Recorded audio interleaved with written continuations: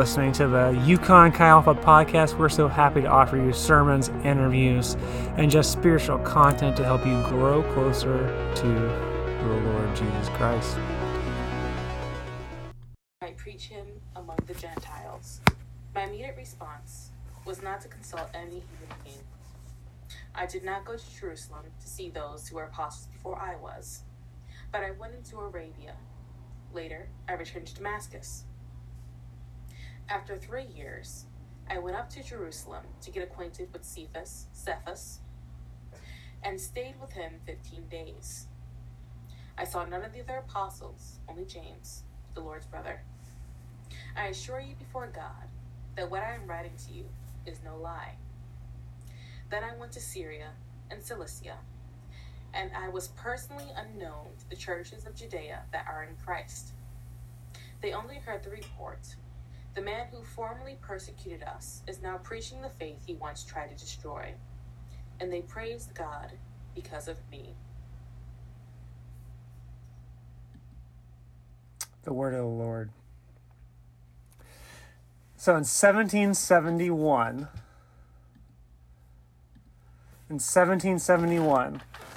a young college student went off to study at Cambridge at St. John's College. He was from Hull. He was extremely intelligent, extremely bright, but he did not actually like to study. And so he spent his time there. He spent his time, in his own words, drinking, social gathering, and playing cards. Evidently, he liked to play some poker. I don't know, to you guys, that just sounds like Yukon right there, right? Like, it's just like college students haven't changed in 250 years, whether they're in England or America. It's pretty amazing. So he's in England and Cambridge. He's from Hull. And he had a lot of ambition. He was really intelligent, obviously, to be at Cambridge, but he just didn't apply himself well. He was great at social networking, and his dream was to become a politician and to work in Parliament. That actually happened for him. He ended up becoming getting elected into Parliament. And in 1785, continuing his ways, he was always living this kind of worldly lifestyle, but in his own words, his life was, maybe he was living his best life, people would say, and he probably thought he was living his best life, which is that's our kind of thing today we would talk about, right? Like, live your best life, the Oprah mentality. But I would say that, and he would even say later, that his life was not fulfilled, even though he had achieved everything he wanted to without actually even working very hard to do it. God ended up using his social networking skills later, probably to get to the Parliament, to use him later. So anyway, in 1785, this man encountered the gospel of Wesley. He became an evangelical Christian through the Wesleyans and through other people in Parliament who knew Jesus well. And his name is William Wilberforce. And William Wilberforce, if you know, single-handedly, well, not just single-handedly, but he was the political figure of a bunch of people around him who were fighting against slavery. And his life was transformed in those moments in 1785. He went from being a person who drank all the time, who partied, who gambled, to a person who stopped drinking alcohol completely, never gambled again, and started to fight. He was compelled by Christ to fight the slave trade that was happening in his world around him. And in 1833, the Slavery Abolition Act was passed by the British Empire due to William Wilberforce's efforts and some of his friends, like John Newton, who wrote the hymn Amazing Grace. And so 3 days after this thing was passed, William Wilberforce then went to see Jesus. He went to the Lord. What is William's story? Why does his story matter? His story matters because it's a story of transformation. And as we read Galatians, as Kayla did such a great job reading Galatians to us, we can see that in Paul's words here, he's telling his story of transformation. He's making an effort to say, this is who I was, and this is who I am. See, Paul lived a life against God, even though he thought he was living for God. You can think you're on God's side. Like Paul was a righteous man. Paul was a man, as he states here, and he does often in his epistles. He states that I was the best Jew ever. He thought he was living great for God. But he was persecuting the church. He was persecuting God's new movements and things. And he was this person who, like most Christians, probably were completely afraid of and frightened of, because he was murdering Christians. We know he was at Stephen's death and other Christians' death, and he was on his way to Damascus to persecute Christians, to put Christians in jail, to maybe kill them, because he thought they were against God. And we see in Acts, if you look, Acts 9, this is literally the story that Paul's talking about in Acts 9. Chapter 9, verses 4, he says, he fell to the ground and heard a voice say to him, Saul, Saul, why are you persecuting me? And Paul says to him, who are you, Lord? And he says, I am Jesus, whom you persecuted. He replied, now get up and go into the city, and you will be told what you must do. So Jesus is telling Paul, he's saying, hey, why are you persecuting me? He ends up giving him this incredible plan, and Paul's laying that out for us in Galatians, right?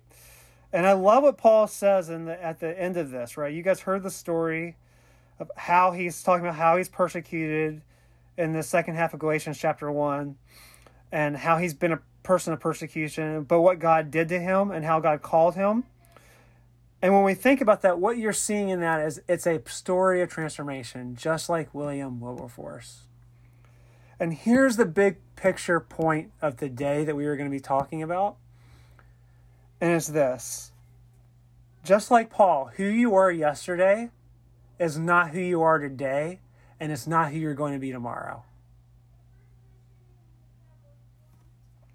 I'll say that again.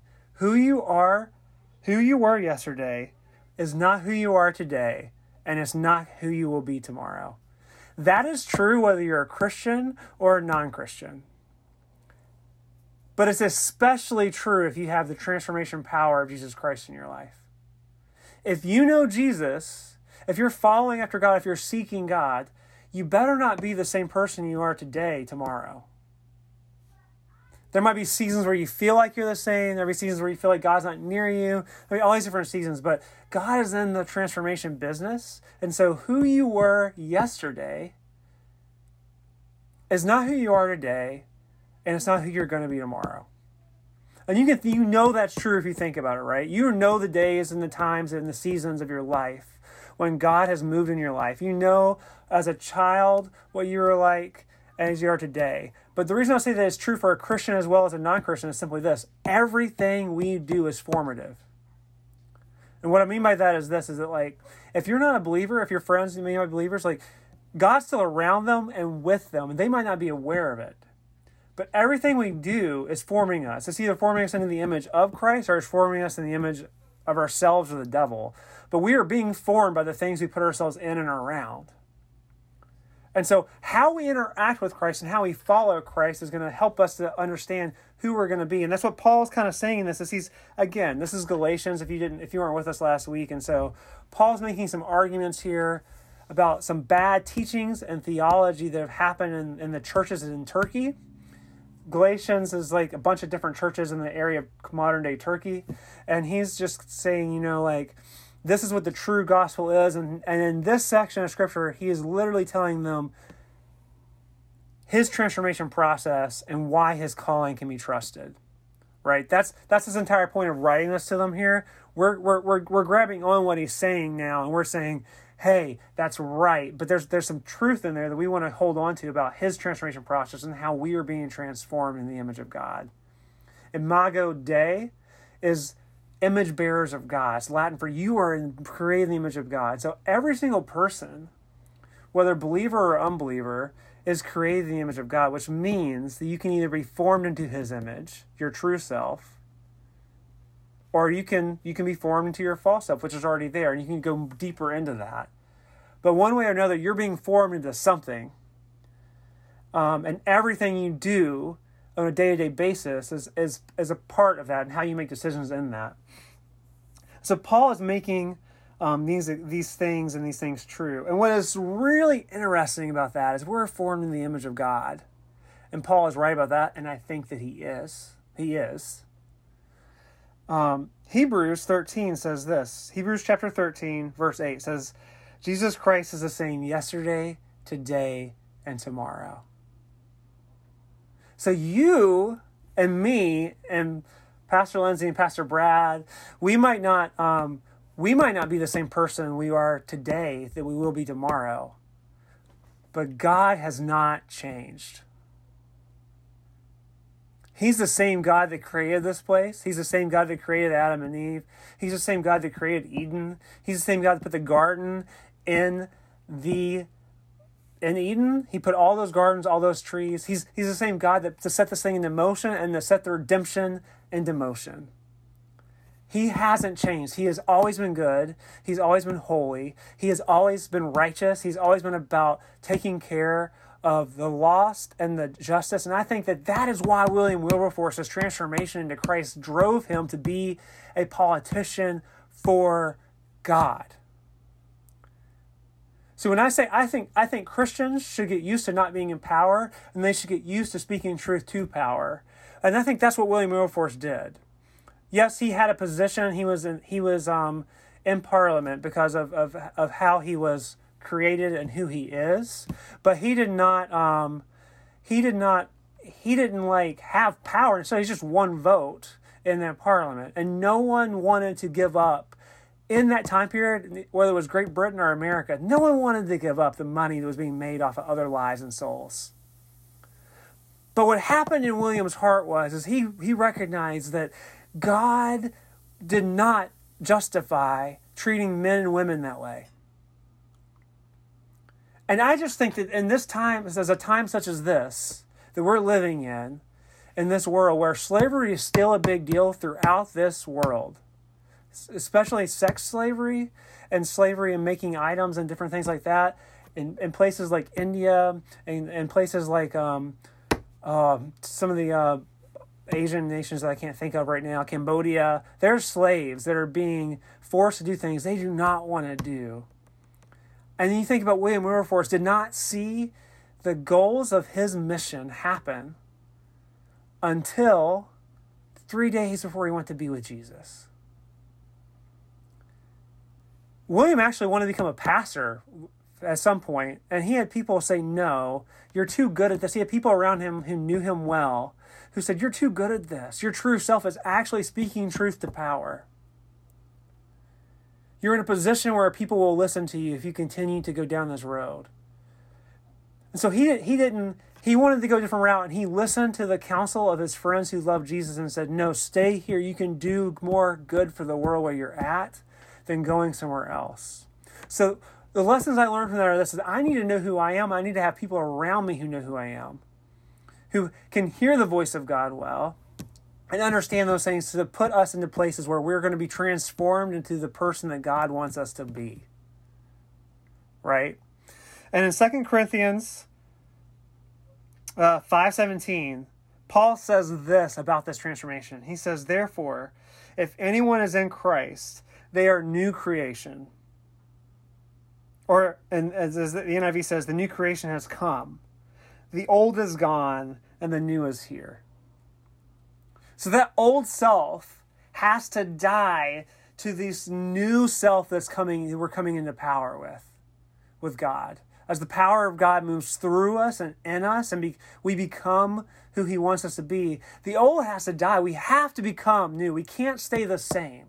Even though there's going to be many days in your life where it's going to feel like you have not changed at all. If you are pursuing Jesus, if you look at the whole history of your life, you will see over a 10-year period, you are going to, like when you incrementally change, like as a football player moves down a football field, they don't get there in one pass usually, right? The best teams do it a little bit at a time until they get to the touchdown, right? And that's the same thing with us. And you look back over the entire history of your life, you're going to see as you follow God that you're becoming a new creation.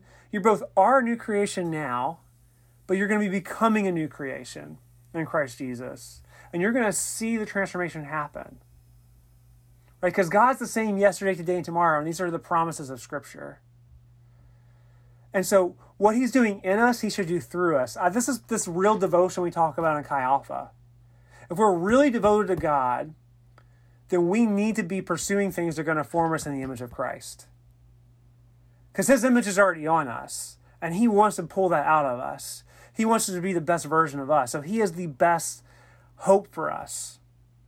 And so that's how we get to lean into these truths that he is the same to yesterday, today, and tomorrow. And that I am not going to be the same, right? Who I was yesterday is not who I am today. And it's not who I'm going to be tomorrow. The question is who am I going to be tomorrow? Am I going to be like William Wilberforce?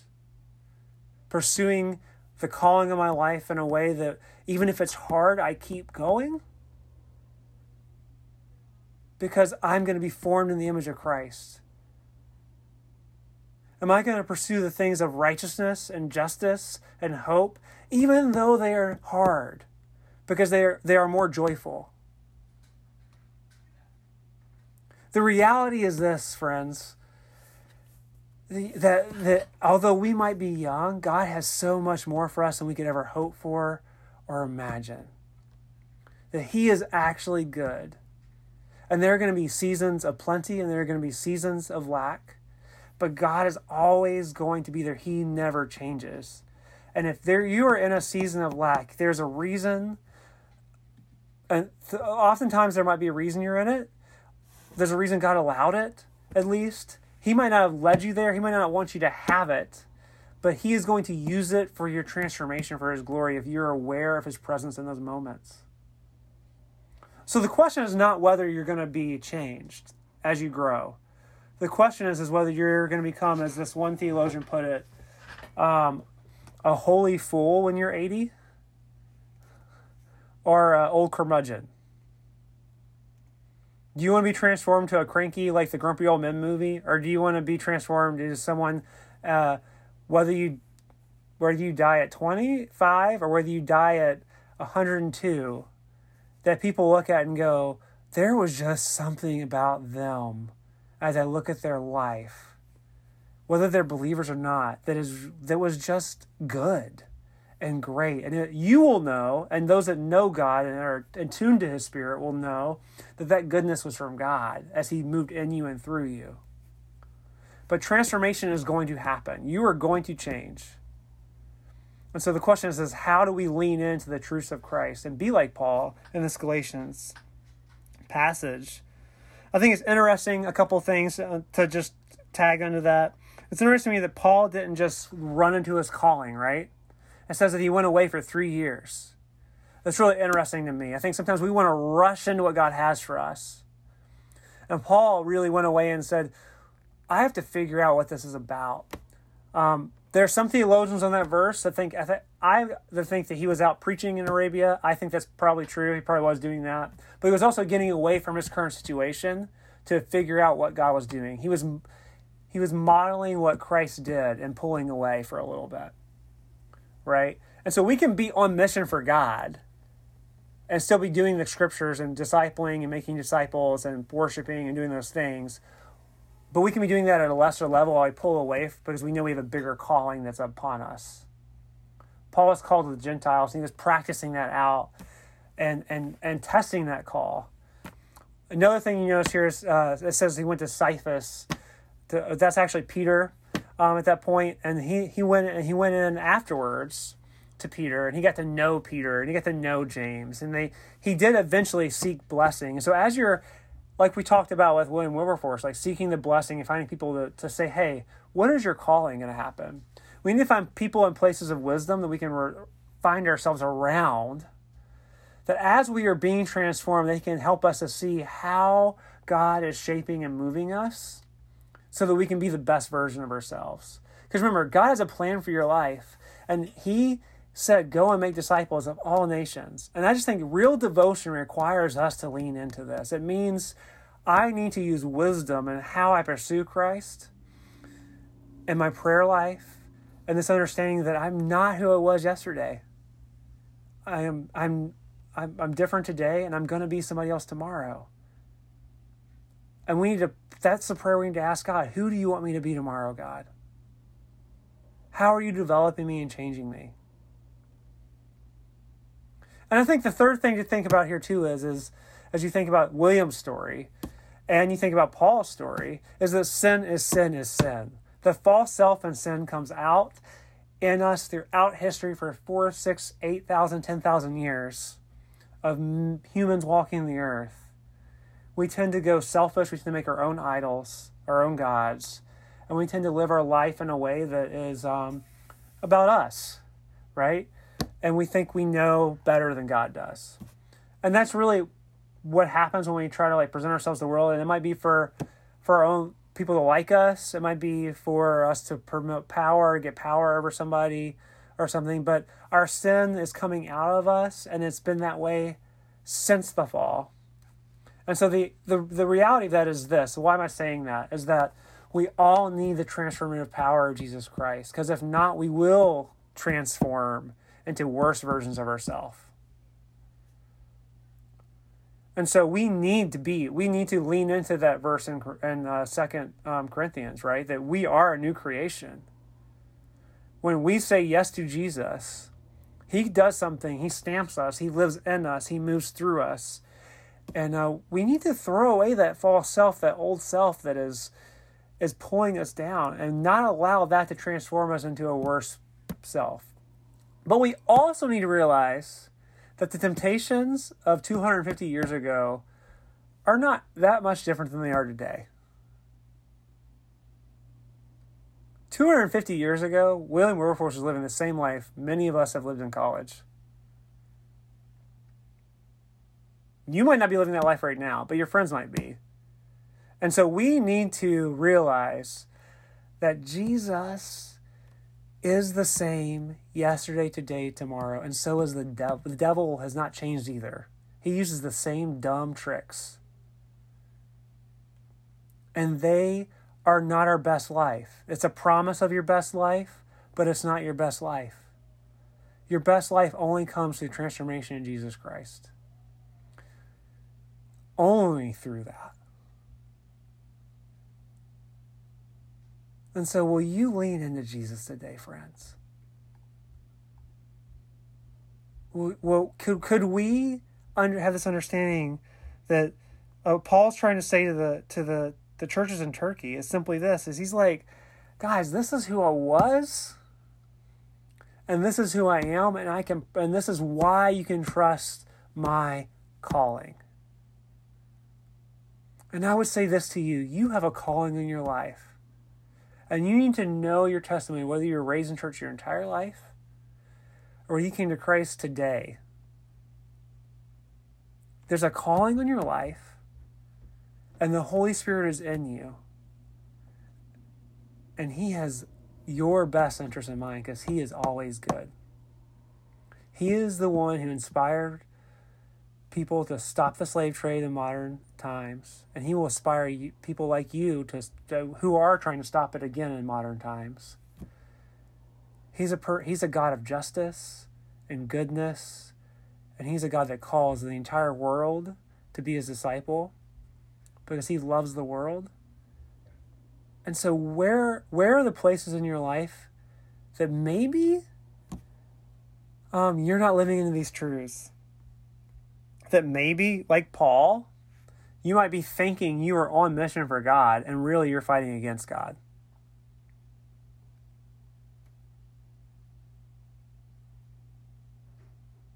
That your false self's coming through, and you think you're going for those things of God. And God's like, no, I'm calling you to a different place, Paul, Gil. And this is where I'm leading you to. Because I think at all times, some of us are there. That's what we do. We're always going to be sorry, I said that wrong. We're all there at some point in our life. At some point, I have thought I was on mission for God, and God was like, Gil, you are actually hindering what I want you to do, what I'm doing in this world. You're fighting against me. And he calls me to repentance. So we have about 10, 15 minutes. somewhere around that, a little bit around there. We'll try to get over with somewhere around 1 to 1:10ish. And we're going to break off into our prayer groups like we normally do, and just chat. I'll throw some things in there, some things to look at and think about as you go into those things, and make sure you pray together before we leave. It's just simply, what about this is sparking in your heart? Where's your heart going as you think about this idea of transformation? What might be God doing in you in that? I think that would be the one thing, if I was going to share anything, like, how is God moving in you as you think about these scriptures and this message of that God is always forming us, that we are always being formed, and God wants to form us in his image. So give me 1 second to do your breakouts.